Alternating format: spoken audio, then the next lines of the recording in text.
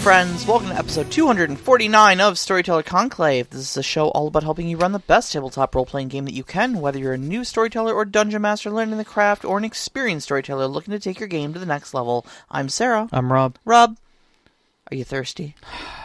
I actually am, and I'm going to pour some tea here in a second. It is February. It is our first system spotlight. I am not even going to get into how both of us are doing right now.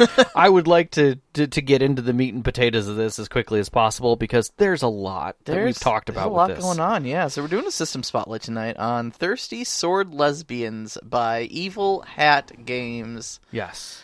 And this is a bit of a wild ride.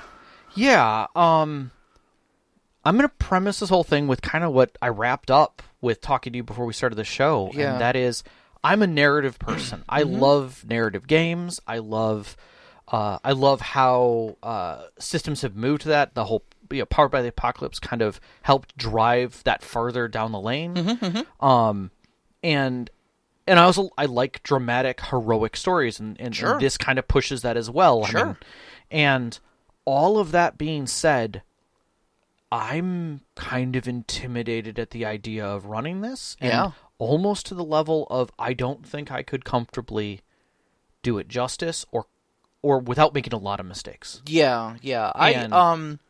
So the good news about our particular duo is that I am not one but two letters of LGBT. So, yes. So I'm extra queer.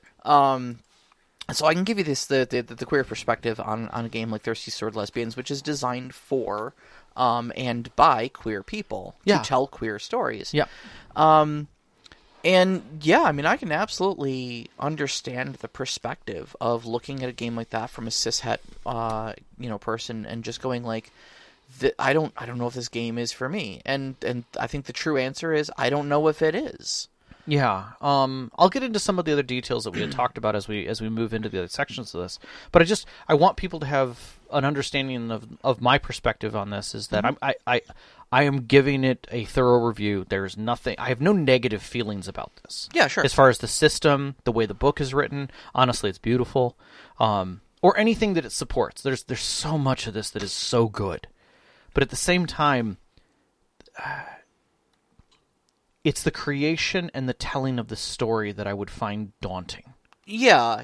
I mean, I think, when we were talking earlier, the example I used was like, BET, Black Entertainment Television.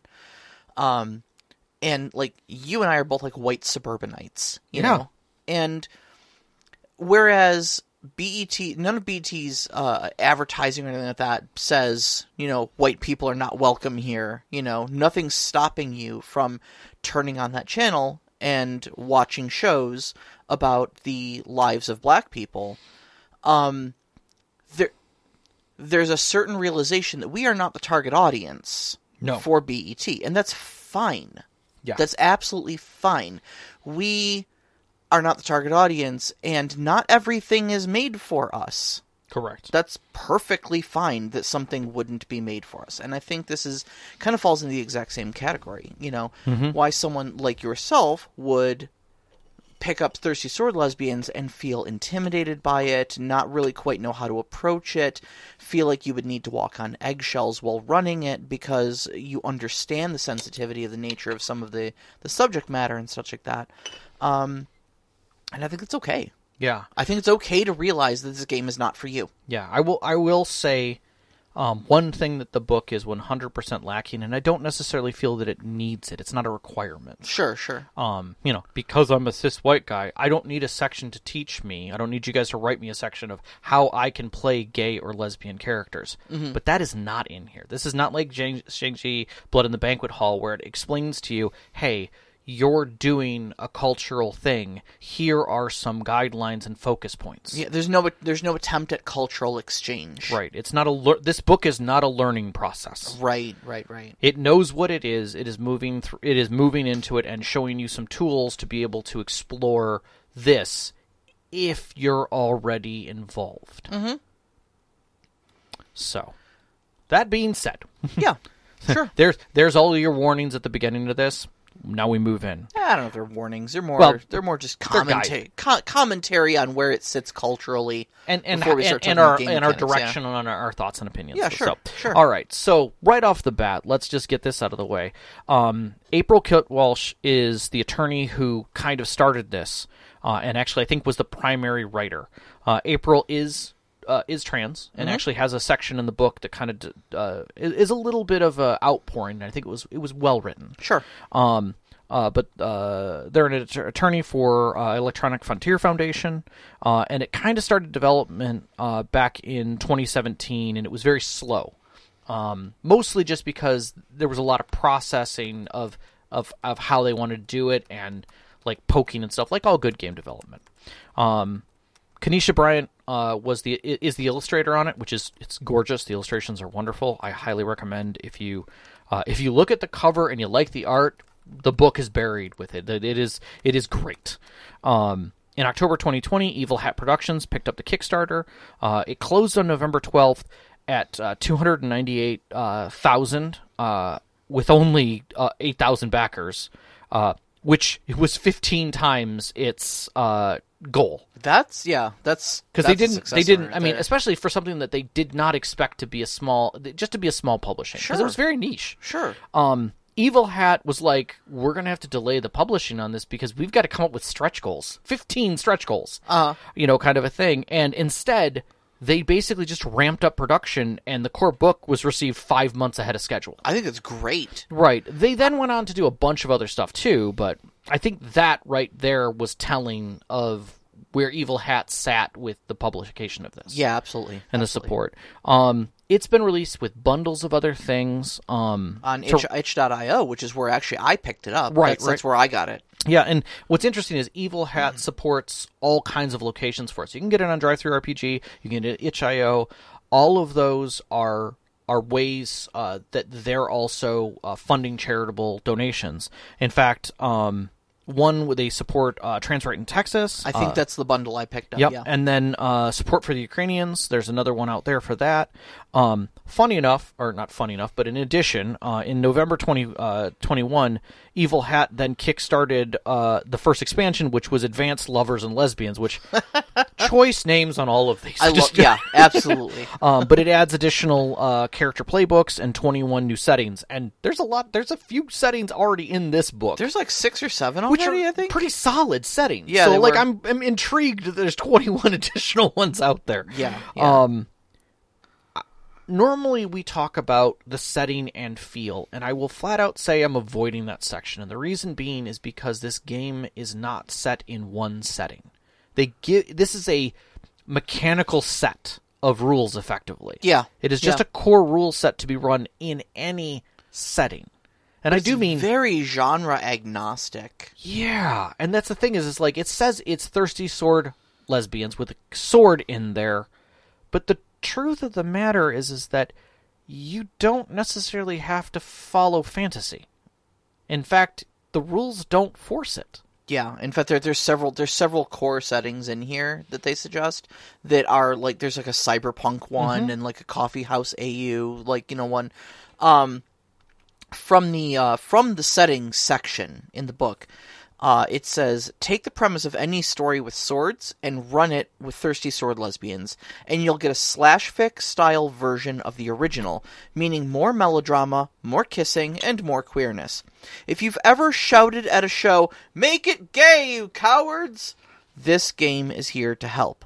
Are you a fan of samurai dramas, Highlander, wuxia novels and films, Arthurian legend, lightsaber duels? Any of these can be touchstones for a game of Thirsty Sword Lesbians. But at the same time, you can run mystery. Yeah. You can run intrigue. You can run spy. All of that still fits within the rule system. 100%.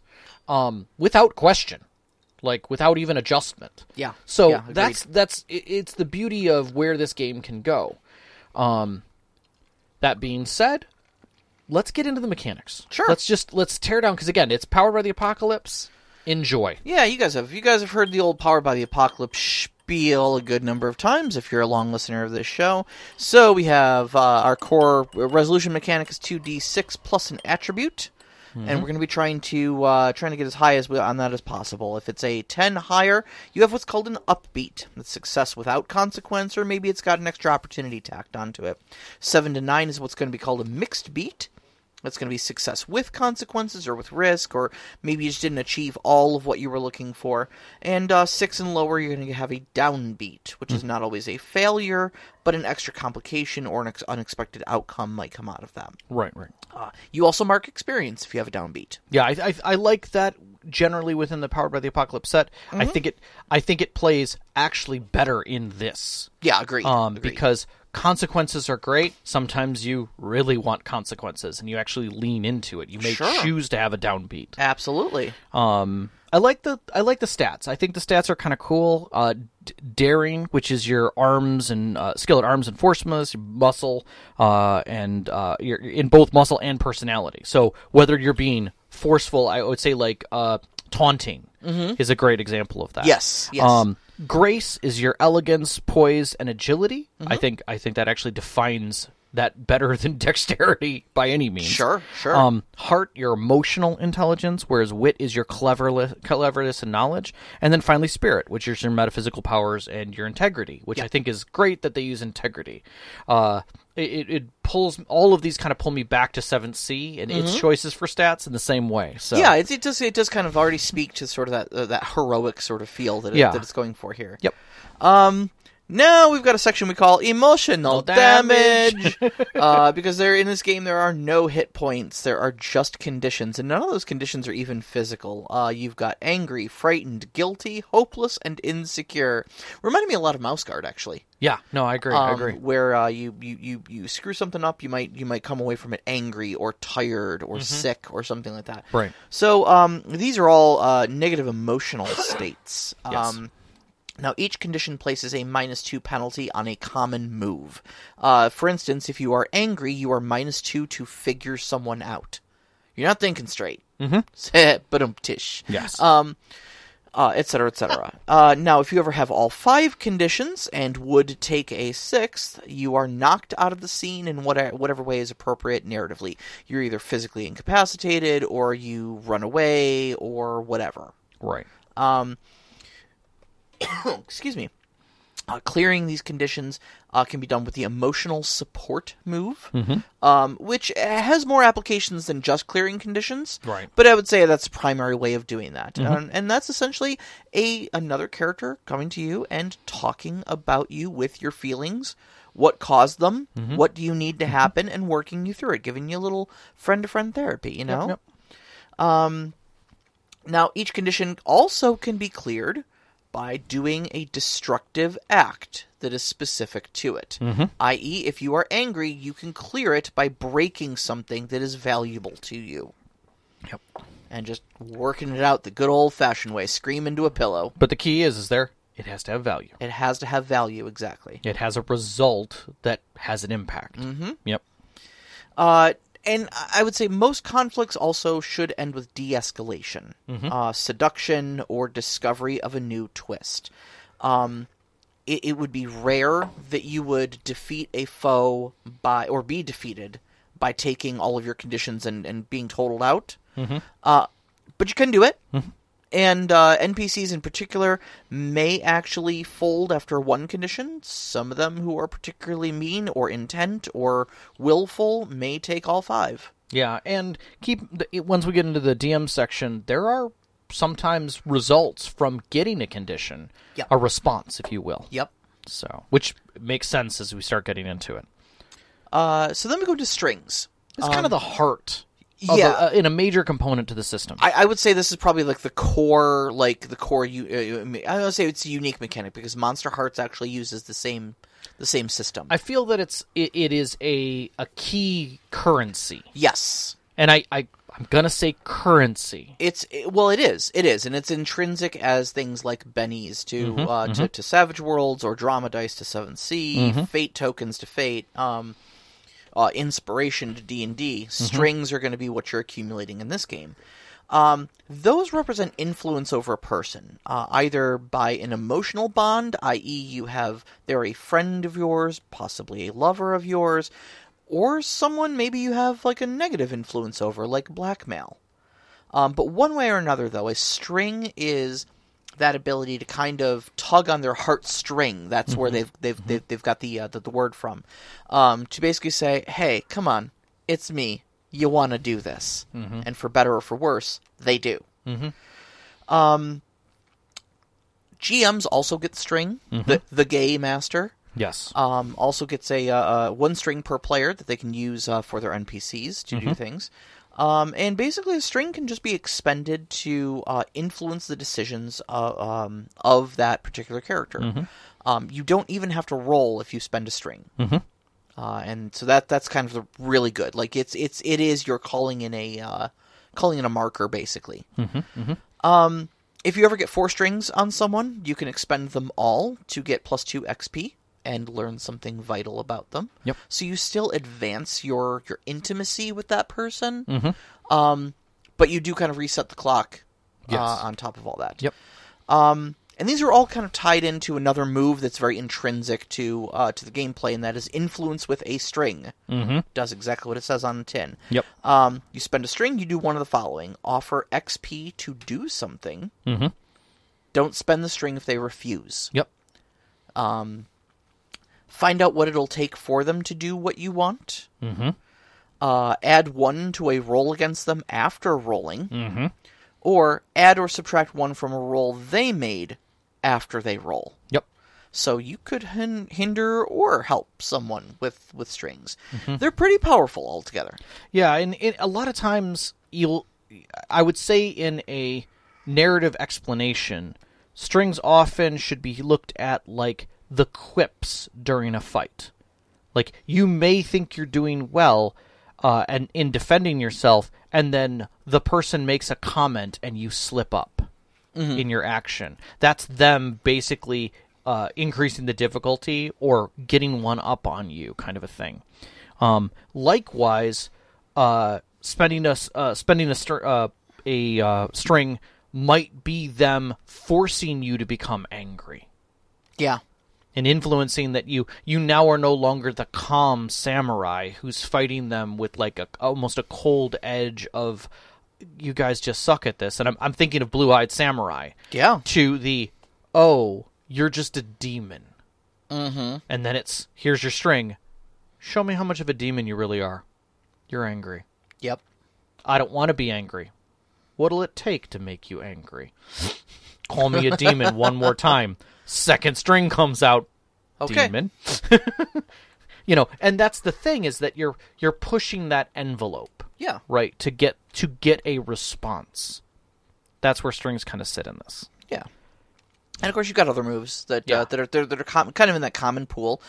Smitten is a self-declared move that signals your intent for kind of emotional entanglement with another character.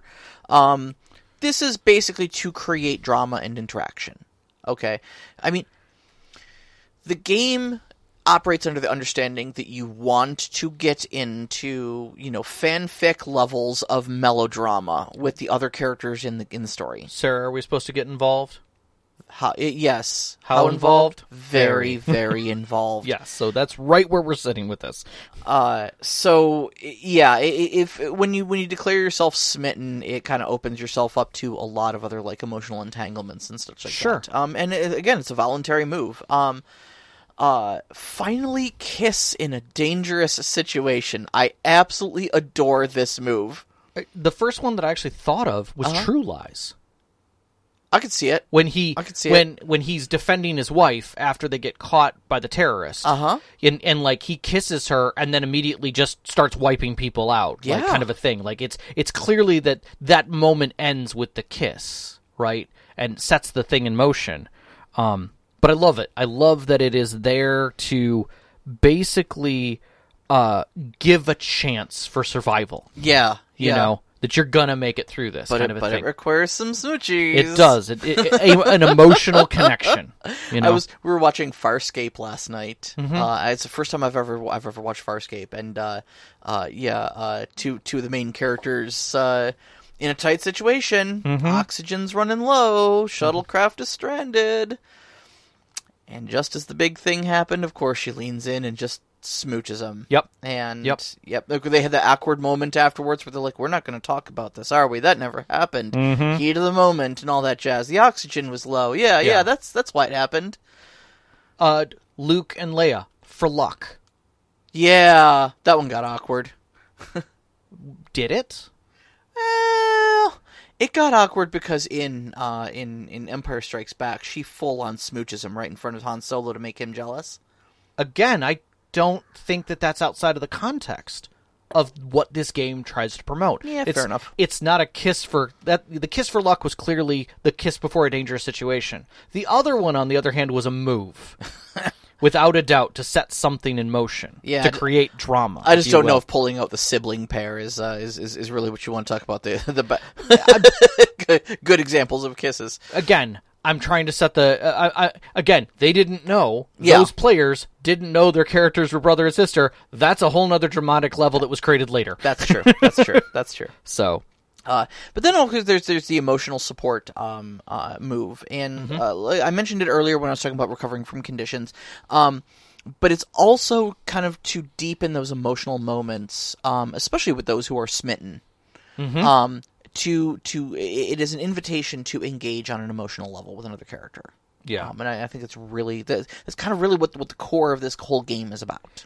This one. In a not romantic yet still very emotionally charged moment, Hawkeye, where he whistles the secret whistle to have her sister stop trying to kill him, because it ends her anger right there. It stops it and opens it into an emotional discussion of how do you know that? Yeah, and that right there, that is emotional support. In a different way. Yeah, sure. But it collapses the moment back to a dramatic moment of you had a connection with her too, and I don't know how to handle that now. So I can see good examples out there in media in various places. Oh, absolutely. That are not necessarily thirsty or lesbian. All of these things are very tropey. And I think anybody who relishes in melodrama, especially anybody who's ever read fan fiction of anything, like immediately recognizes a lot of these tropes, and they're just fun. It's fun to lean into these tropes sometimes. You know, I for some stupid reason tropes have gotten a bad name. Nothing wrong with them. There's absolutely nothing wrong with them, and it's super fun to just be campy about them sometimes. Helps with the detachment from reality. Let's just say that. Playbooks. One of the greatest things about character creation in Powered by the Apocalypse is the ease. Absolutely. This Pull game out a playbook with a highlighter and a pen does the same thing for you, and I love it. I love also how they classified these simply. I mean, you can read these by name and know what it is, and I think that's one of the keys to Powered by the Apocalypse that has always been good in some of the best designs is when you read a playbook's name, you already have a feeling of what you're getting into. Not only that, but one of the things that Thirsty Sword Lesbians does very well is it immediately engages with what the drama of playing that playbook is. Exactly. Okay. Right in the opening section, it gives a brief description of what it is, and it finishes by saying the conflict here is living their truth versus fitting in with the dominant social order. The Beast. Yes. The Chosen. Inner truth versus crushing social expectations. You know? And then you go on and at the end of each playbook, there is like a 2 or 3 paragraph section talking about how to play that playbook, what sort of stories you should expect if you do engage with that playbook, and what you should bring to the table to add to the melodrama. You know? There is, what is this? 1, 2, 3, 4, 5, 6, 7, 8, 9, 10 of them in the main book. We've got the Beast, like we said, the Chosen, the Devoted, which is devotion versus self-care. It's kind of like a paladin sort of character. The Infamous. The Infamous is, if anybody watched She-Ra and the Princess of Power, this would be like Catra in the later seasons. Past actions and beliefs versus new convictions of the redeemed villain. I mean, you could also say the same thing about Jesus, I've lost Hordak. I've lost it. Avatar. Zuko. Yeah. Yep. Yeah, Zuko's in Infamous, yes. Very much in Infamous. The Nature Witch. New to socializing, more connected with nature than people, I suppose. You could get kind of that Babe in the Woods sort of character. Yeah. The Scoundrel. Urge to explore new horizons versus committing to purpose of security. This is a Han Solo style character. Yeah, very much so. The dashing rogue that doesn't want to be tied down, but finds themselves entangled with people they care about anyways. Yeah. The Seeker is a weird one that I don't know that the name of the playbook really does it much justice. This is someone who comes from a toxic background that is basically trying to learn how to be their own person. Well, I mean, think seeking is all they do. Sure. So the Seeker's major conflict is tradition and upbringing versus justice and developing themselves, i.e., trying to figure out who they are and separate it from their toxic background. Yep. The Spooky Witch, pressure to conform versus their own desires of those or their monstrous friends. I'm going to go back to Seeker for a second for a reference Sure. point. Not Lucius Malfoy, but Draco. I think there's a certain element of that in there. No. Because his past is toxic. I don't think he ever gets past it, though. That's the thing. At the very... Again, we're doing movies versus books. There's a whole something to be said there. But I would say at the end... Yeah, fair enough. He makes a lot of advancement in the very last few parts of the story. But again, he's going from a very toxic opening of what he is meant to do, tradition and upbringing, versus am I a baddie? Right. How do I resolve this with what I can do now without losing my family? You know, I think that's very much a Seeker. Sure. So Spooky Witch. And then lastly, you've got the Trickster. Yes. Desiring closeness while fearing vulnerability. Yes. How do you stay alone and aloof, but also open yourself up to... Now, this is where I'm going to step in for just a second, because I feel that this is important. At the opening onset of this today, I had sent a little blurb to Sarah. And I think after going through all the playbooks, I want to be able to say this. This is actually before the foreword of the book. This is like in the, hey, this is Creative Commons. You can copy and paste. And factually, just before this actual paragraph, there's a section that says, if you work at a copy center, consider this consent on us allowing you to let the people make photocopies. Sure. And then it says this. This is a game where people make up stories about wonderful, terrible, impossible, glorious things. All the characters and events portrayed in this work are fiction and worth celebrating. Any resemblance to real people is purely coincidental or is possibly a Mary Sue self-inserting character. If you feel called out by the playbooks, that's between you and your therapist. Yes! So I'm putting that out there. If anything we just read made you go... Oh, God, that's me. Oh, God, that's me. Oh, the that's my book will playbook. call you out. Yeah. Good luck with your therapy this week. Yep. That's where I'm going to leave that one. Maybe you should play one. Yeah. Or maybe you shouldn't. Yeah. There is that. So, advancement. Advancement's pretty standard. Powered by the Apocalypse. You're an XP. You get to a certain XP threshold. You check something new on your playbook. You check enough stuff on your playbook. Maybe you retire your character. You get a happily ever after. I'm going to get to that. I love it. Sure. Settings. We kind of talked about this. There's a lot of options that they give you in here, which is nice. They start, I think, there's 5 core ones that they put in here. There's the Starcross Galaxy, which is kind of space opera. There's the Lesbian Coffee House. Lesbians. Sorry, Les Beans Coffee House. Yes. Which is basically just a coffee shop. What swords are in a coffee shop? Right, and the major conflict is basically against gentrification and stuff like that. So, which makes sense. Neon City 2099. If you can't guess it, Cyberpunk by the name, don't go into it. Yep.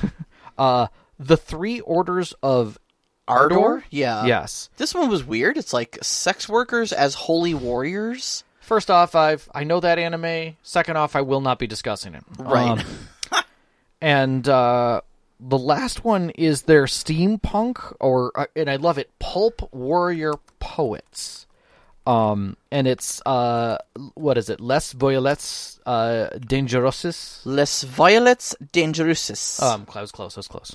Never studied French. Yes. But I think that's fantastic. Warrior Poets is great. Okay. There is a Game Master section. But before I get into heavy details, I will set some things, 4 points in here, and that is, this game is not about sex, but it is quite thirsty. You have to understand that stepping into this, that the point of this is drama, and that drama literally resting on the knife edge of desire. Mm-hmm. And that desire is not necessarily always about kissing. It's the cutting edge between anger and frustration and longing and need. Yeah. It's a deeply emotional game. Yes. And it's about emotional intimacy. Yeah. Which sometimes is paired with physical intimacy. Yeah. Something that is not common in games that don't even grace narrative. That is not a discussion topic. So understand that you're going... If you went from D&D to this, it's more than just going from nighttime to daytime. It's going to be very, very different. Mm-hmm. If you don't have to be gay or bi or any other letter of the LGBTQ plus landscape to interact with this game and enjoy it. But you do have to know what you're getting into and be respectful at the table. Yes, agreed. Without, it's just a duh, okay? Straight up. If you change your heart or step away. Mm-hmm. That's literally your two options there. Yep. Number 3, this game is exceptionally clear about what it accepts, and this should be law at the table, without a doubt. Or, honestly, really any table. Unless you're specifically telling a story to address it. And I like this section. Yeah. That they literally open the section with no fascists or bigots allowed. Basically, it comes down to respect. Respecting everyone. Respecting all of their styles, both physically, emotionally, sexually, attraction, baggage, culture. Mm-hmm. Just accept it. Yeah. Just be respectful. Everyone is different. Everyone has their own story to tell, right. And everyone is just as valid as you are. And lastly, don't demand that anyone educate you about their marginalizations. Mm-hmm. That is not what this game is about. This isn't about you having them explain themselves and define it. Right. That you don't need to do that. And lastly, say yes as much as you can, even if it includes a but in there. Yes, but is a thing. No is acceptable because you don't want your PCs to treat NPCs as dolls that they can just control at willy-nilly. Mm-hmm. They are people. Yeah. They are just as emotionally connected. And consent happens for everyone, PC and NPC alike. Yes. So if it is not asked or accepted, that's a no. Mm-hmm. So no is a complete sentence. It doesn't mean that they can just drop down a string and say, I'm gonna just kiss them outright. Mm-hmm. No, that would never happen with this person. Right. It's just that's not happening. Mm-hmm. You can do that. That is 100% acceptable. That being said, they do have a lovely section here on the safety tools. They lean hard into Keena Shaw and Lauren Bryant Monk's TTRPG Safety Toolkit, which I highly recommend. If you've never looked at it, go look at it. But they also include some direct references, like the palette. Okay, so when you're in a session 0, the palette of concepts that you want to include, so think of it like a paintbrush palette, and that you don't want to include. This isn't just lines and veils, right? This is what all games should be doing in their session 0 of I don't want to include anyone under the age of 20. Yeah. Okay, great. That's part of the palette. At the same time, you can say anything that involves physical intimacy, regardless of who it's between. Can we just veil that? Mm-hmm. Great. These can change as the story goes on and even be acceptable with scenes, but it needs to be understood when that's coming around, that communication. Sure. This is where the check card comes in, and I like the idea of the check card over just an X card. All the check card, does is sit on the table. It is a simple check that sits on the table that if someone seems uncomfortable or that the subject matter is starting to stray to a sensitive topic, or even it's been a long time since anyone has had a break, someone can literally put their finger on the check, and it's a soft pause of like, we're just checking it. Mm-hmm. It's often a good idea for storytellers to put their finger on the check and say, hey guys, this next scene is going to grace close to one of our palette points. Mm-hmm. And I know we accepted this, and you guys are all good with this thing, but I want to let you know that this next scene is going to have some intensity. Sure. And then you take your finger off the check and you keep rolling. Mm-hmm. It's just kind of like a pause button. That's all it is. It's not as hard as the X card, which they do include, to understand when something is hit a line, or a veil, or a condition. So the idea is that you, stepping into the X card, it's not just necessarily a hard stop, but having the understanding of just a simple communication of like, my line is that I don't want any anti-trans bigotry within the story. Great. The veil is that anti-trans bigotry can be a feature of the patriarchal society in the setting, but I don't want to deal with it. I don't want it to come up in the story other than to be part of the framework that we all understand is going on the outside. And the condition is, I'm okay with having trans bigotry depicted as long as the bigotry is clearly in a villainous state and as long as it's not allowed to win.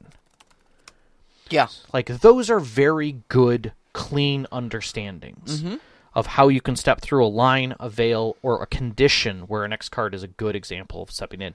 And then that's just because maybe it didn't come up within the palette of understanding at the beginning of the game, and that's why it's flexible. Yep, exactly.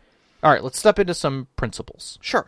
So, basic principles of the game are really well outlined. There's actually a bunch of them. But I like that they help you with this stepping through. For be excited about your PCs and the stories. This is kind of a normal thing for any... Yeah, be a fan of your players. Things. It's pretty much printed on the cover of every PBTA book. Pretty much.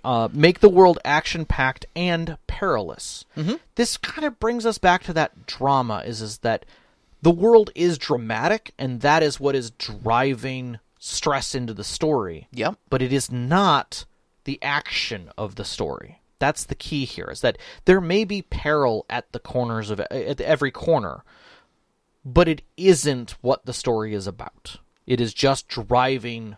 It is the flow of the river. Right. It's the rocks that are going to hurt you, and that's the thing. Is that that's where adversaries can be appealing. Mm-hmm. So, for instance, they might poke at your PC's existing emotional conflicts, or an adversary who represents one prong of the PC's central emotional dilemma is going to be exceptionally powerful. Yeah. And those are the rocks within the current. So you might be having an alien invasion going on, but that's not what that's not what the story is. Right. The story is about you and the and your command staff at the superheroes place dealing with your inner conflicts about control and leadership. Mm-hmm. Versus the world falling apart and these are all who's left to hold on to. Right. I always think back to like stuff like Independence Day. Yeah. Is it a movie about an alien invasion, or is it a movie about a scientist reconnecting with his estranged father and his Jewish faith? Yeah. That's a great point. Lost in Space. Yeah, exactly. Is it a story about a family trying to get home, or is it a story about a family possibly losing each other? Right. In a strange... And coming closer together through that adversary. Exactly.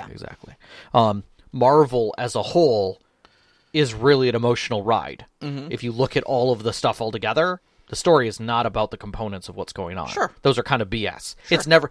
Good comics never have been. Mm-hmm. I dare say, like, anybody who's read any of the more recent Batman and Catwoman stuff, you get my drift. Any queer person who ever interacted with X-Men whatsoever. True. Sure, it's about mutant powers. Sure, guys. Sure. Likewise, if you're following any of the Harley story, current live action comic, that is not about the misadventures of a villain.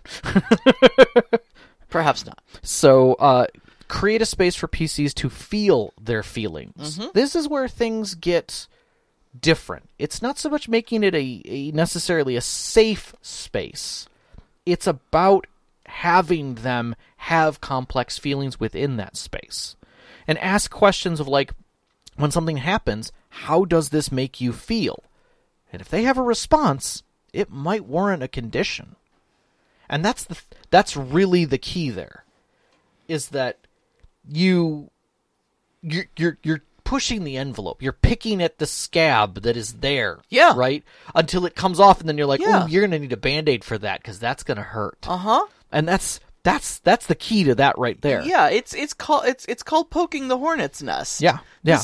This is emotional manipulation 101, honestly. I think is. Even if you take nothing away from Thirsty Sword Lesbians, this is a great technique to learn. Yeah. This is me putting a dude you haven't seen since the first session of our game in a pub next to a bandit that you had forgotten about after you tortured him for information, sharing a beer, looking you in the eye and calling you killer. Yep. You didn't have to pull a string. I didn't have to pull a string on that one. No, right. It was there. That was just me going, how do I get the point across that this is the theme? Yes. So, and back to the real point, which is make the story vivid and personal, right? So, in a fight, the game asks the character relationships will change, not who's better at swinging the sword. Mm-hmm. In investigation, the questions are about who's involved and their motivations, and who's using the situation to their advantage. It's not the investigation. It's everything that's emotionally wrapped around it. Yep. And I think you used to see that in a lot of the investigative cop dramas. It was about why they did it, not the act. Uh-huh. The act was easy to figure out. The act was just the inciting incident. Everything else was the interesting part. Right, and that's what comes out of this. Yep. So you're tailoring to the PC's emotional conflicts and relationships. But that is the hardest part of this game as a storyteller, right? They do make some notes. They suggest that you do this, that when your PCs are making their characters, you're basically watching them write their personal conflicts for you, so that you have a score sheet of what you've got to hit. Sure. Right? Sure. When they write those personal conflicts, they're essentially asking for those things to be involved. Right. And that's where the playbooks really shine for the storyteller, is you're kind of giving them a short list of a pick list. Yeah. Of what moves are going to push in that direction. And that takes a lot of the legwork off the storyteller, the game master, sorry. It really does. It really does. Like, devoted may receive orders they don't want to follow. Mm-hmm. That's the central conflict. Right. Or the chosen might see the consequences of denying their destiny. Like, that's huge. Yeah. Like, they got some choices to make. So, but it sets those balls in motion based upon what's on those sheets. Mm-hmm. But it also requires the PCs to very much follow their sheets. Yeah. Doesn't mean they can't change playbooks. There's a whole thing about that. Mm-hmm. PCs who have become smitten or have basically given you a gift by signaling a part of the narrative they want to be focused on. Oh, yeah. And I think that's the key to smitten, is that it can't be just used willy-nilly. You're literally pointing the story in a direction. And it's kind of beautiful. Because it's a voluntary move. Right. You know, you can't just be like, oh, you're smitten with this person. Well, okay, now I have to force myself to give a crap about them. Yeah. You know, no, it's a voluntary move. You see an opportunity. You see an NPC do something that catches your eye, and you're like, oh, I am definitely smitten. Mm-hmm. Okay. I can work with that. Yeah. You are smitten with this. I'm going to make a little note here. You are smitten with them. Cool. We're Yeah. going to loop back around to that. Yeah. I go to Brock Sampson and a certain woman that he is very smitten with and can't do anything about, really. Yep. There are GM narrative moves, and there are GM mechanical moves. And because this game is primarily narrative, they want to give you as many assets to think about that. Highlighting an adversary's appeal, poking the dilemma, offering conditional love. I love that concept. Like a parent is a great way to bring conditional love into a situation. Yep. Love that their love earns them a new enemy. Mm-hmm. Like that is a thing. It happens rather juvenilely, but does occur. Give them an ultimatum, or escalate the stakes of a conflict. Mm-hmm. Basically through an action.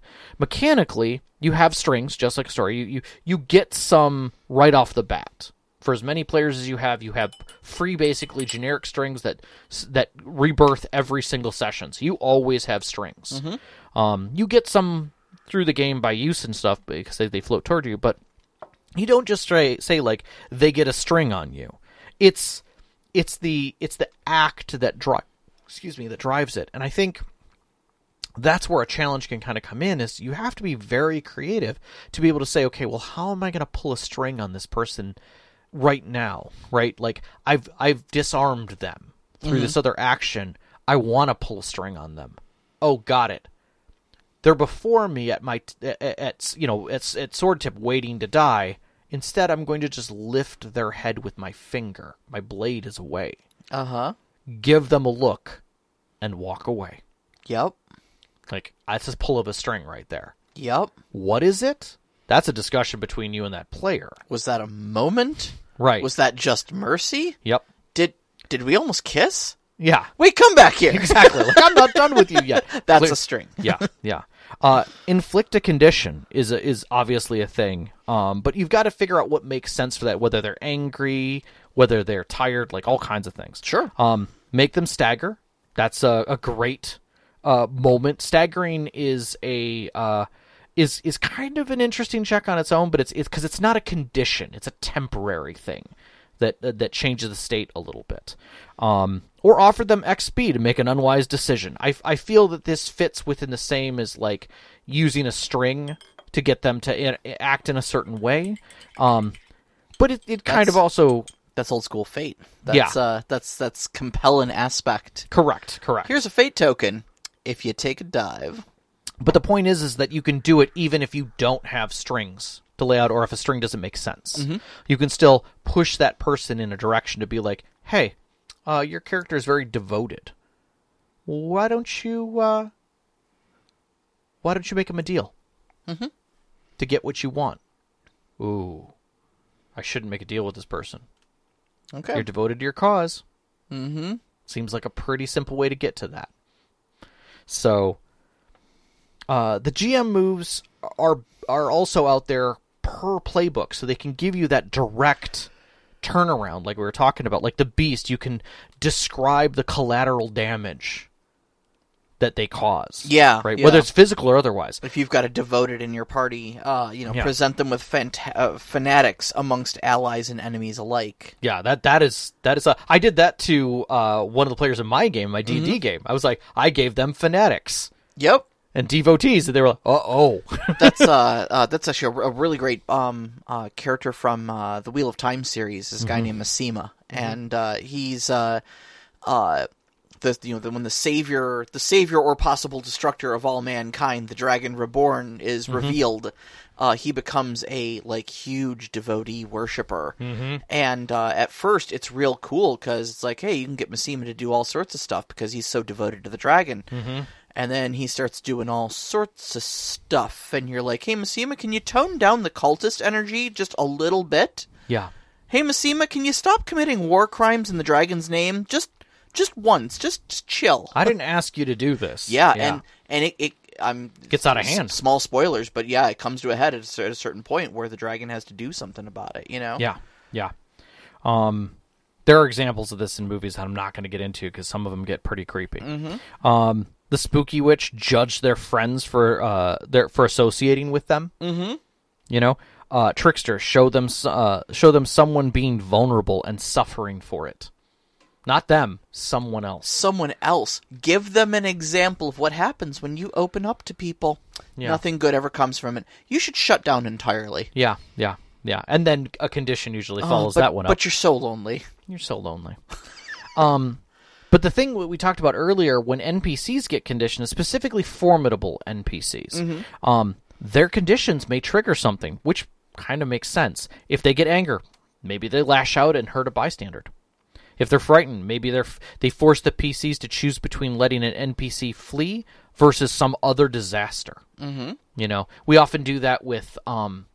we talk about that with villains, where they're just like, what are you going to do? Stop the bomb or come get me? Yeah. You know? Yeah.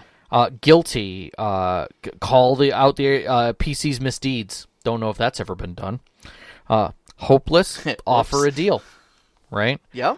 Insecure. Escalate the violence to a new level. Meaning, maybe it goes from words to weapons. Maybe it goes from weapons to lethal intent. Maybe lethal intent goes to disregard for their own well-being or even collateral damage. Yeah. I love that line, that it's insecurity that drives that. Mm-hmm. This, I will flat out say, this section is fantastic for any game.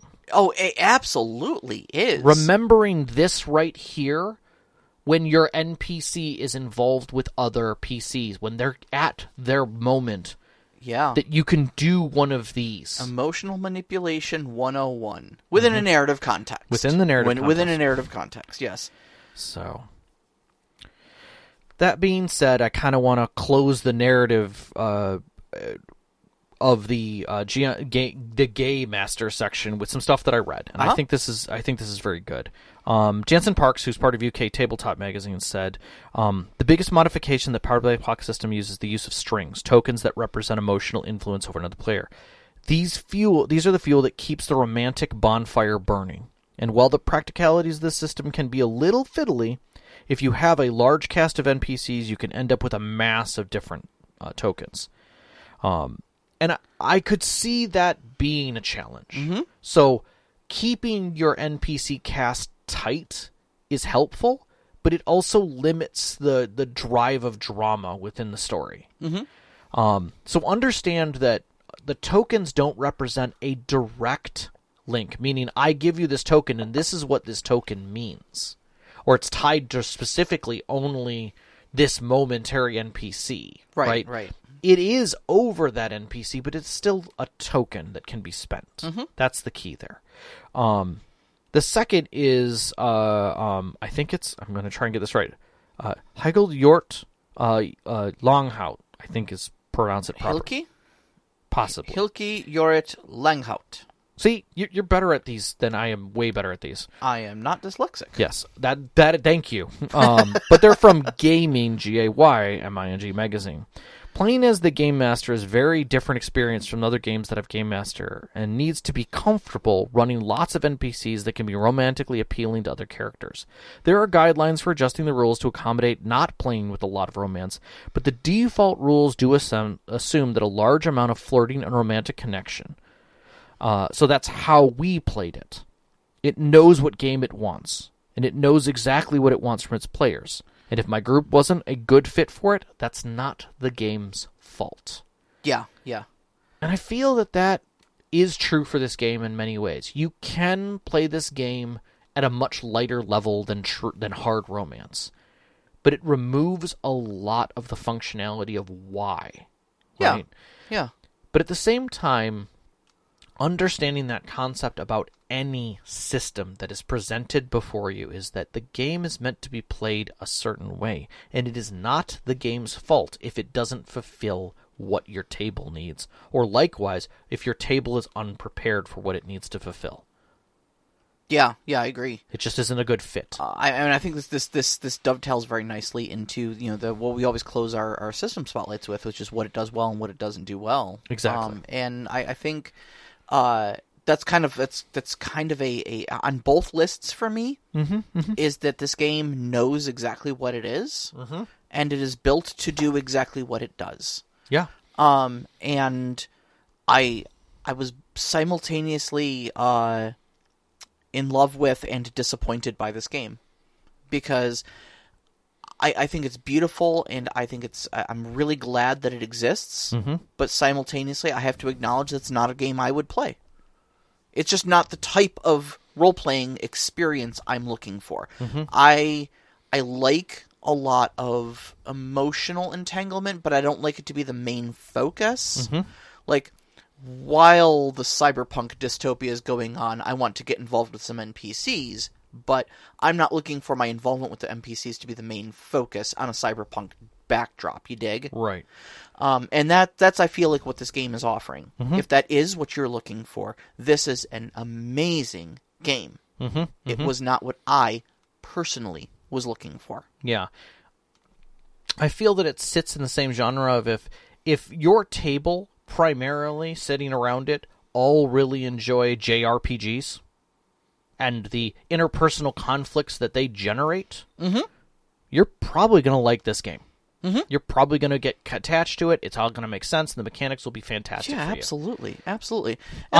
That's not to say that, like, I wasn't inspired by this game. Oh, no. I see flashes of Buffy the Vampire Slayer. I absolutely see She-Ra, Princess of Power in there. Oh, yeah. I mean, just, there's some really great stories that this could pull off amazingly well as the system that portrays it, you know? Yeah, and I see every flavor of story that I've ever ran. Have been more of the backdrop to the connections with the characters in this. I even see your current game, your Savage Worlds game that we're currently playing in, having many comparable moments that this game would easily be mechanically able to help depict better. Yeah, absolutely. You've got an amazing cast of characters that we've learned about and connected with, and we have these ties to that do emotional damage to us. Yeah, absolutely. And emotional growth. If we didn't have the other dice to deal with of combat and discovery and intrigue, that's the game, right? It's just a different layer that we don't have to engage with. This game forces that. Yeah. And I think in that sense, I'm going to kind of step away so I don't sit too hard on the negative. So what I think it does well, and as a narrative story is that it has amazing examples of the moves, the narrative weaving, how to use the Powered by the Apocalypse tools that exist, like clocks and pressure. It explains pacing exceptionally well, because that I think that could be challenging for storytellers who are trying to figure out a short campaign or a long campaign. They do a great job of even discussing like rogue dice, which is something that really doesn't come up much in Powered by the Apocalypse games discussions. But like the idea that like bad things happen in dice in narrative games, and you have to figure out how you're going to manage that. And like, yeah, XP for when things start falling down is fine, right? That's still recovery. That's still moving forward. Understanding influence using strings so you can change the dice a little bit, right? Or just the simple adding of consequences. The fact that you don't have hit points, that you're not just going to disappear, right? And they have probably one of the finest examples of short and long form. They have a 5-page stream of game where it's player and story. Oh, yeah. No, I love that. Yeah. Every role, every explanation, kind of, emotional feeling. It was like, this is great. It's like a live play that you can read. Yeah. Where it's normally that's broken out all through a book and you're finding little bits and pieces. This is just a straight up, like, here's a whole bunch of shit. And to be fair, there is also other stuff broken out into the book, but this right straight up in the DM section, like, here you go. Here, we're going to show you how this game is played. Here's 5 pages of it. I also love that your character retirement is happily ever after. Yeah. Like, that can be a thing. Yeah, and unfortunately, due to the bury your gaze trope and the damage that the Hays Code and stuff like that did for so long, it's not a typical thing, Yeah. So many stories, especially trans stories, get the get a tragic ending. Yeah. And it's so nice to see a piece of queer media that is aimed at queer people that offers happily ever after as just an option. Yeah. Yeah. Yeah, we're thirsty sword lesbians, and yeah, there's swords involved here, man, but like, and then the sun's set and we walk away holding hands. Yeah, this isn't Thelma and Louise. This isn't And the Band Played On. Yeah. Like, yeah, I know those stories. That was the truth between the 70s, 80s, and 90s. Give me a contemporary story, or give me 5 contemporary stories that sit within the LGBTQ that are in popular stream that end with a happy ending. You want an escape? This game is that escape. It is a good escape, and I applaud it for that. And I think more good escapes need to occur. We need to stop dying in a blaze of glory, right? It happens in too many games, Yes, cowboys can walk off into the sunset alone, and that's wonderful. But, like, whatever happened to settling down and having a coffee shop, right? And just having a good life with a cat. Yeah. And your partner. Yeah. That's wonderful. It's never just one cat. It's never just one cat. It's always that damn orange cat. All right. Speaking of which, what doesn't Thirsty Sword Lesbians do? Okay, so we had a pretty long discussion about how it's maybe not for everybody, you know. I don't think, I mean, it does say you don't have to be queer to play this game. Correct. But always be respectful, and I think that's correct. But I don't think it goes out of its way to welcome cisgender heterosexual people. It does not. In fact, it can seem pretty obtuse from that standpoint.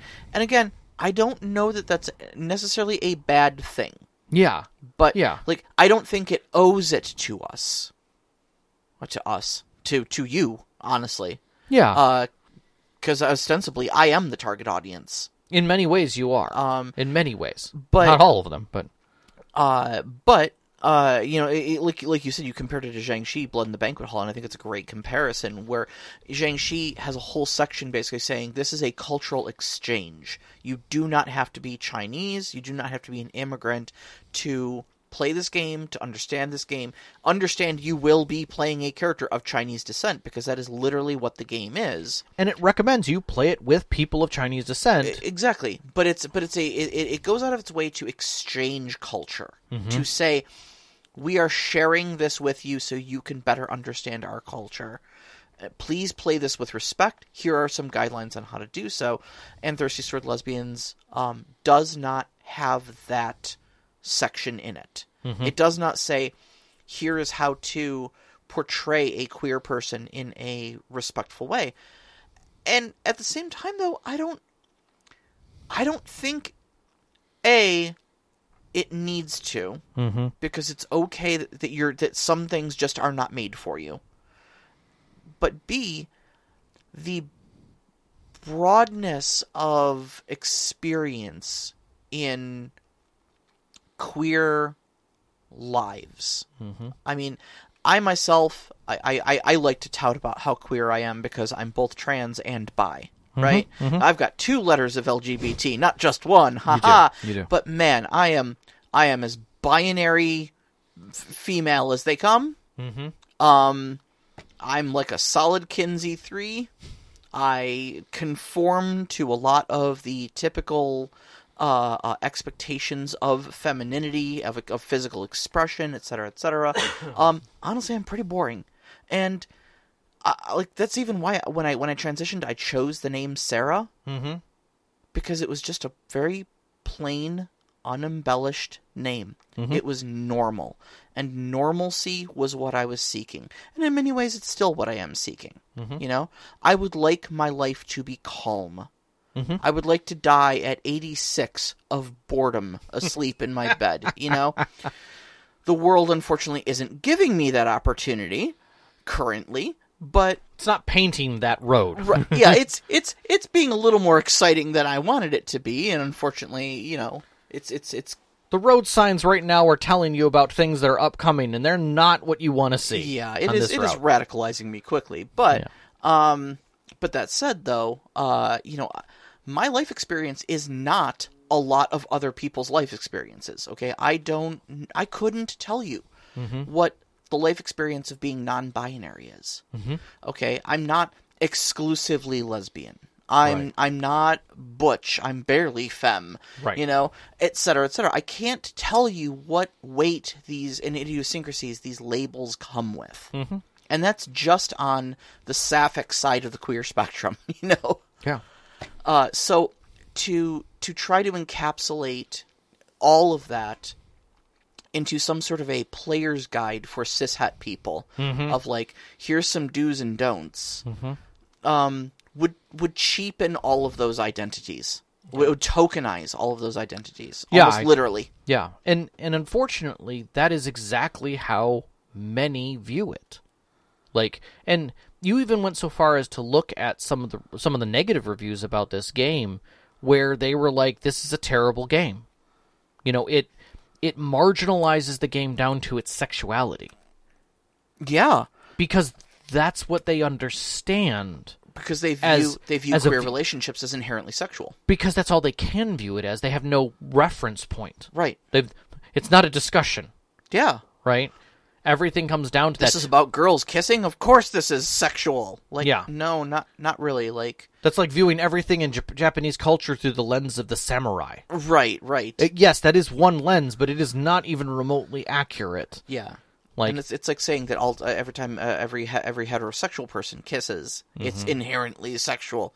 No, sometimes there's kisses of love, there's kisses of friendship, there's kisses of desire. There's a whole spectrum between love and lust and you know, and intimacy that a single kiss can encapsulate. Wait till next show. We're going to get into a long discussion about uncoupling the word love. But you're going to boil down a game about two girls kissing as inherently sexual, and that's just not great. And I think... I mean, he thinks right. There's the kiss of death. Where's that in here? We've got swords. We're not just lesbians. We're also sword wielders. That's true. That is very true. Yeah, I'm not going to go back over what I said at the opening because I am not the target of this game. Mm-hmm. I am not this. And the only point that I will come back to, and I went back scrolling and I realized the key that was told to us. That I overlooked until the moment that I said it, and I knew I wanted to come back to it, and that was in the section about the laws of the table, the last thing they put in there is not to demand anyone educate you about their marginalizations. Yeah. Yeah. That should have been in bold and highlighted. That is the truth of the book. It is not here to let me ask you questions about how I should be running this on those marginalizations. Mm-hmm. That's for me to figure out. So, I'm not saying that in a negative context. I'm saying that the book is doing what it was meant to do. That this game is doing what it was meant to do. It was not meant to be run by someone by picking it up off the shelf and saying, hey, let's do this cool thing. Mm-hmm. And have us all be, token, flaming, and gay, and fucking around. I'm not saying that isn't a way to get into this and then find out that you're in an emotional roller coaster of death. Sure. Why not? You're gonna be in trouble. Might awaken something in you. You don't know. And I dare say it probably would. Mm-hmm. At the same time, this game does not set up the safety net either, as far as like what you're gonna run into, because the distance between player and character, because you're dealing with emotional connection points. Because it is all emotional, and it is emotional forward. That is the dangerous line, and that's one of the things that I think it does not do well, is help you understand the exit strategy of bleed. Yep. Nowhere in here that I could find in any level of bold text was anything that said, if you have an emotional breakdown at your game because of discovery, here's the suicide hotline number. Yeah. Here are other contact numbers when the person at your table who you didn't know was queer suddenly just felt like they were outed. Mm-hmm. Or discovered. And now they're terrified. Yeah. Like, that is the cis entry point of concern that I would have with this game. And I'm not saying that you shouldn't explore it, but I am saying don't explore it with a random group of people. Yep, agreed. You do not know what you're getting into. And number 2, storytellers, if you're going to crack this book, be prepared. Mm-hmm. You're going to be playing a lot of hats. And like any good person who's ever stepped into theater, and I will say this, as a cis het person who stepped into theater and sang a line to another girl on stage, and immediately following that got asked, "Are you two a couple?" Multiply that feeling by 1,000. Yep. When you play 5 different NPCs in the game, one who's gay, one who's bi, one who's lesbian, one who's just queer, and one who doesn't know yet. Mm-hmm. And have your table look at you a little oddly of like, how are you that in touch with my connections? Yep. So... You're not wrong. There is a minefield here if you are not in a group, and I'm going to put one other caveat to this that maybe it's just me. Mm-hmm. This is not a game for an audience. A live audience, like your girlfriend decides to come and watch the game. You don't want side commentary at a game like this. I'm gonna disagree. I'm gonna disagree just simply because I think there is a whole side of the discussion we're having now. Mm-hmm. No, I'm not saying anything we've said has been invalid. Fair. Taking everything we just said as valid criticisms of the emotional weight and impact Correct. and possible consequences. Correct. I think it's also possible that we're taking things too seriously. And I think having a light game of She-Ra, Princess of Power, where we're bouncing around shooting friggin' rainbows out of our swords at the robot invasion from outer space, as we defend the lands of Eternia from the back of a talking unicorn, is A-okay. I think this system runs that perfectly, and I think if you don't get in too deep into the...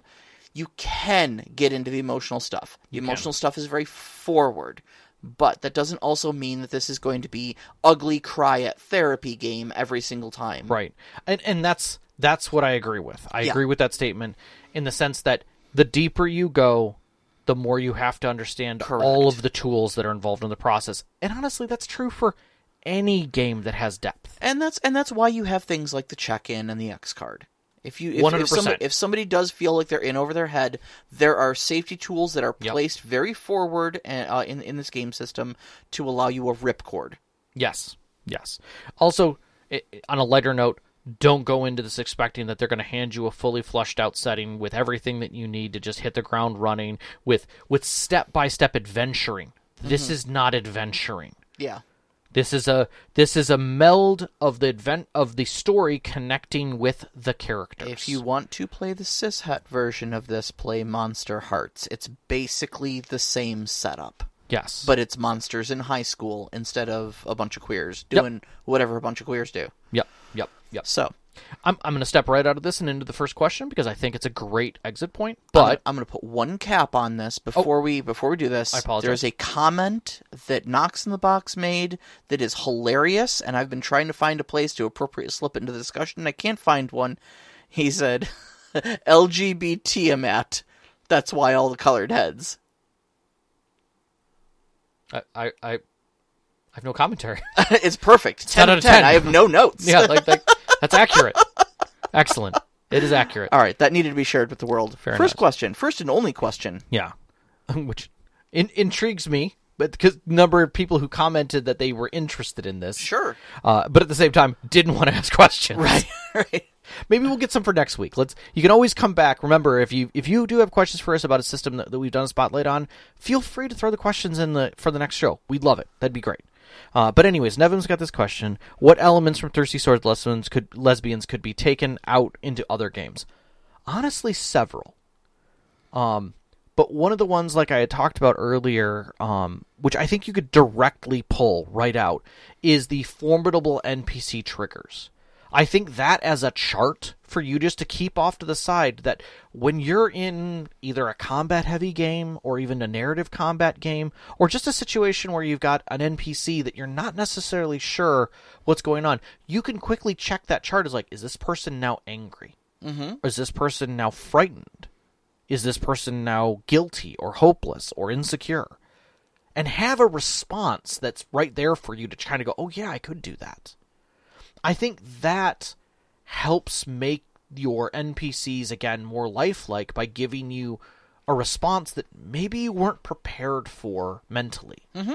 Because we often say, the NPCs meet with this villain and then, 3-shot him, right? Well, you can always do a pause in there and have a move. Okay, yes, you could have them make a move that, they twirl their mustache and get away. But why not have that have an emotional connection? Mm-hmm. Why not have them get frightened?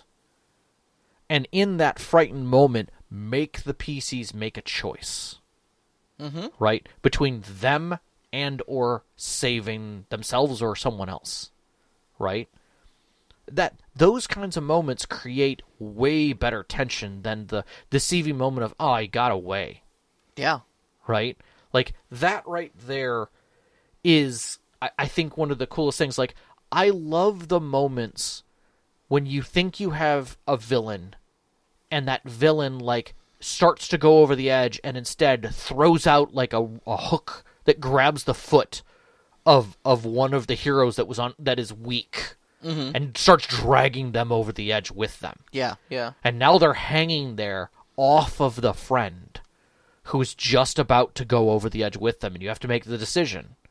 Like, you can't reach the tether to cut that person free, but you've got a hand on your friend. And you're making that longing decision of how you're going to get through that situation. The one I've always loved is not lobbing a physical grenade, but an emotional grenade.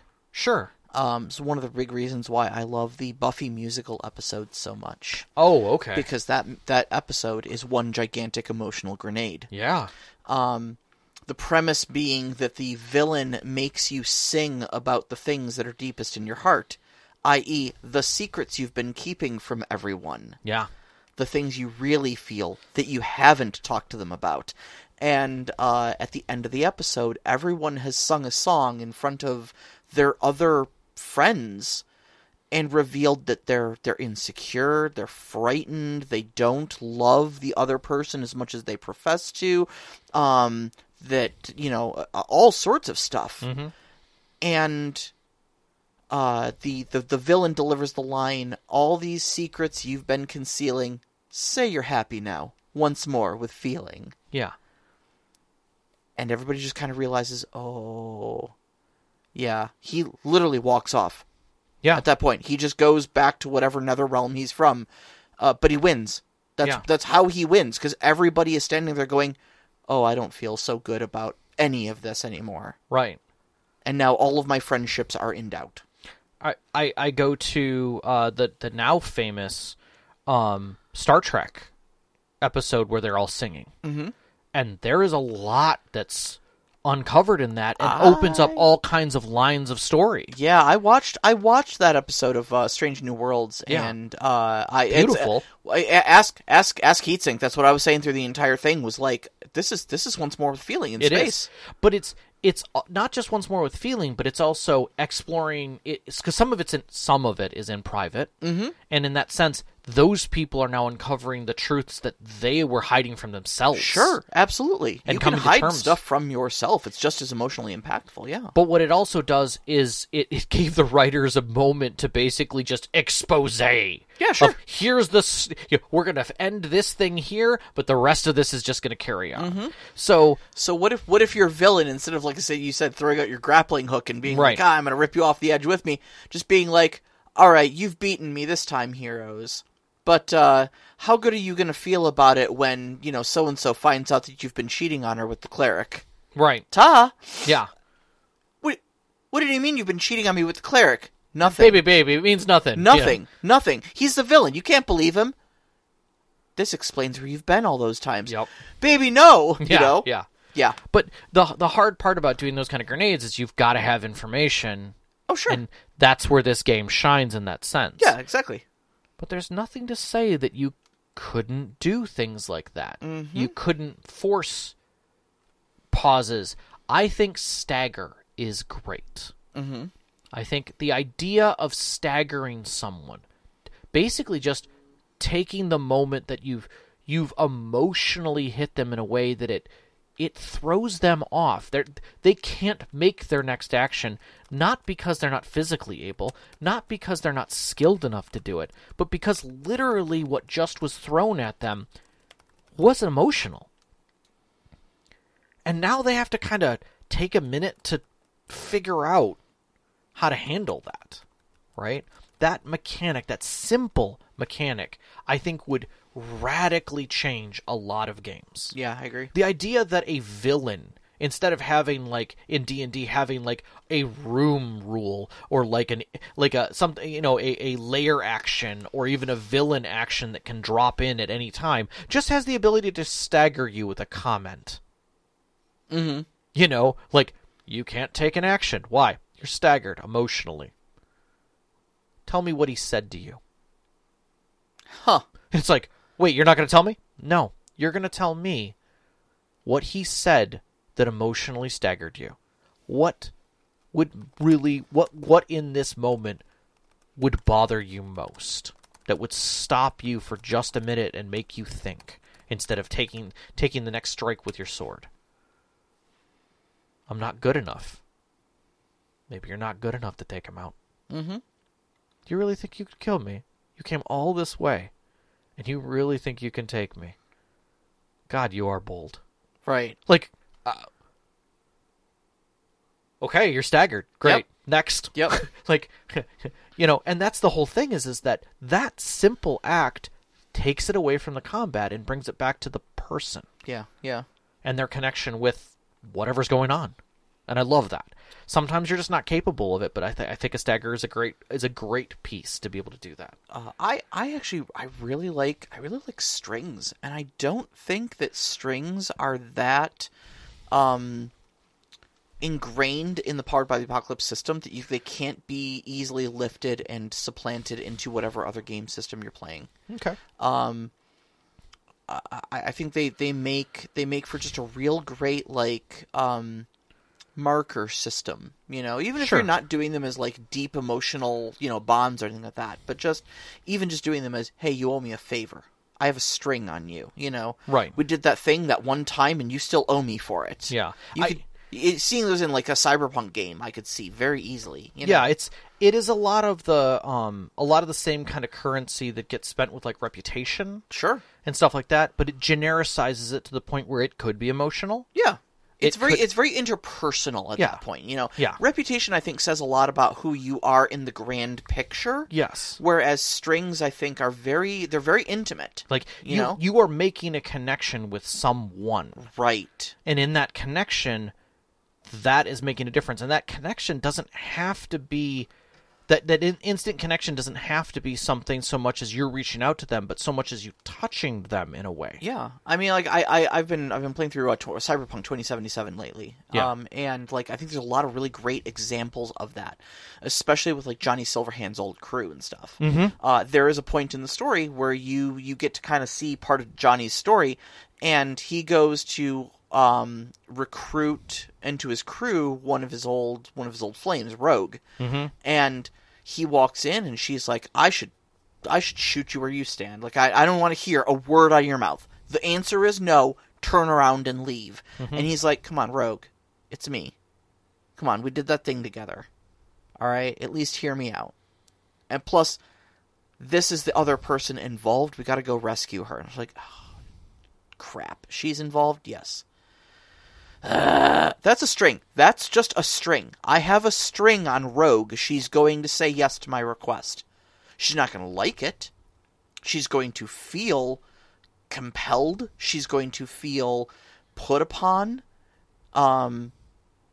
She's going to feel manipulated when I do this. But she will agree. Because I have a string on her. Hey, Sarah. We dug coal. We dug coal together. Yes. Exactly. Exactly. Yeah. Boyd Crowder gets away with what he does in Justified because he has a string on Raylan. And Raylan gets away with it at the end, proving that someone is gone. He goes, how could I possibly believe you? We dug coal together. Yep. He manipulates him with it. Yep. 100%. Yep.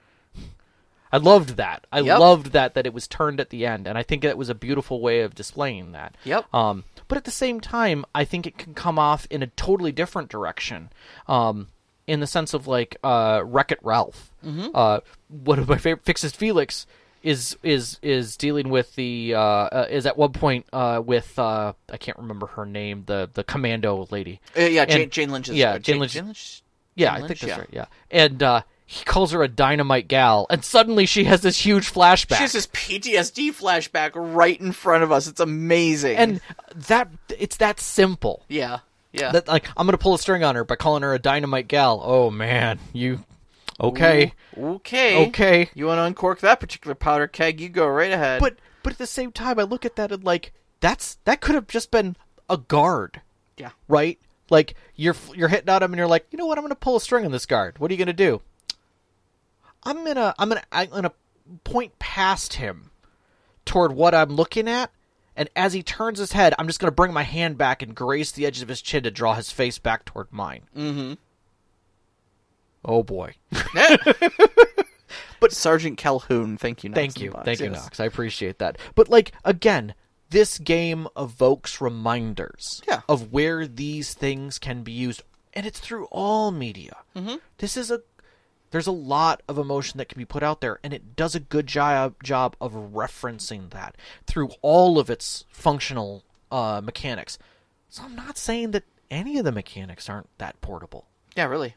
You can I mean, that's the beauty of Powered by the Apocalypse, is it's narrative that sits on top. Yeah. Yep. So if you need it, it's there for you. Mm-hmm. That's kind of the beauty of Powered by the Apocalypse. It's very fiction first, and the rules are just kind of there to support the fiction. So they're very light. They float, you know? Yeah, there's nothing to say that you couldn't just grab this whole system and just kind of drop it on lightly on top of Fate, or drop it on top of Cortex, or drop it on top of something else. Sure. Where you need emotional connections and more personal than grand social. Yeah, yeah. So, all right, yes, there's a lot. Let's wrap this up here. All right, let's put a bow and say, next episode, we are talking about relationships. Yes, and this is where I earlier flagged on the fact that like love comes in many shades. Yeah, and that's the whole idea is that you don't have to use the capital L romance love angle. There is many grades of that, and those grades come out in different ways. And so next episode, we'll talk about, like, envy and attraction. Sure. And how they can infiltrate your game in ways that are predictable and can be presented in really good context in the narrative. Yeah, I think for especially for a lot of people, like the whole concept of like, oh, the bard the bard seduces everyone is like the closest they get to role playing relationships in games, and so we just want to kind of deep dive that one and just really kind of say how else that could turn out for you, you know. Also, that like family love is a thing. Yep, and that's okay. Exactly. Also is family hate, but we'll get to that as well.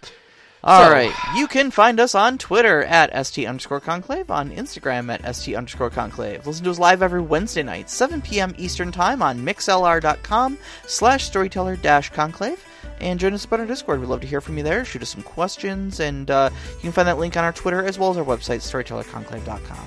We'd like to thank our Patreon members who help us out every single month, especially our name members, Knox in the Box, Subjet, the Arcane Asylum Veteran, Hulu, Sam, Sean, and Sparkle Motion. We appreciate all your support. Our pre-show music is by Arcane Anthems. You can find them on Instagram or on Patreon or on YouTube Music at Arcane Anthems. Our intro music is Beyond the Warriors by Geefrog. You can find them at geefrog.bandcamp.com or on YouTube Music. And our outro music is Only Our Footprints in the Sand by Midair Machine. You can find them at freemusicarchive.org. And a big shout out as always to our families, Vicky and Sean. Thank you so much for loving and supporting us. All of our families who've shared, friends who've shared us all these great stories to share with you over the years, and you, every single one of our listeners. We love you guys so much. Love you Good guys. night. Good night.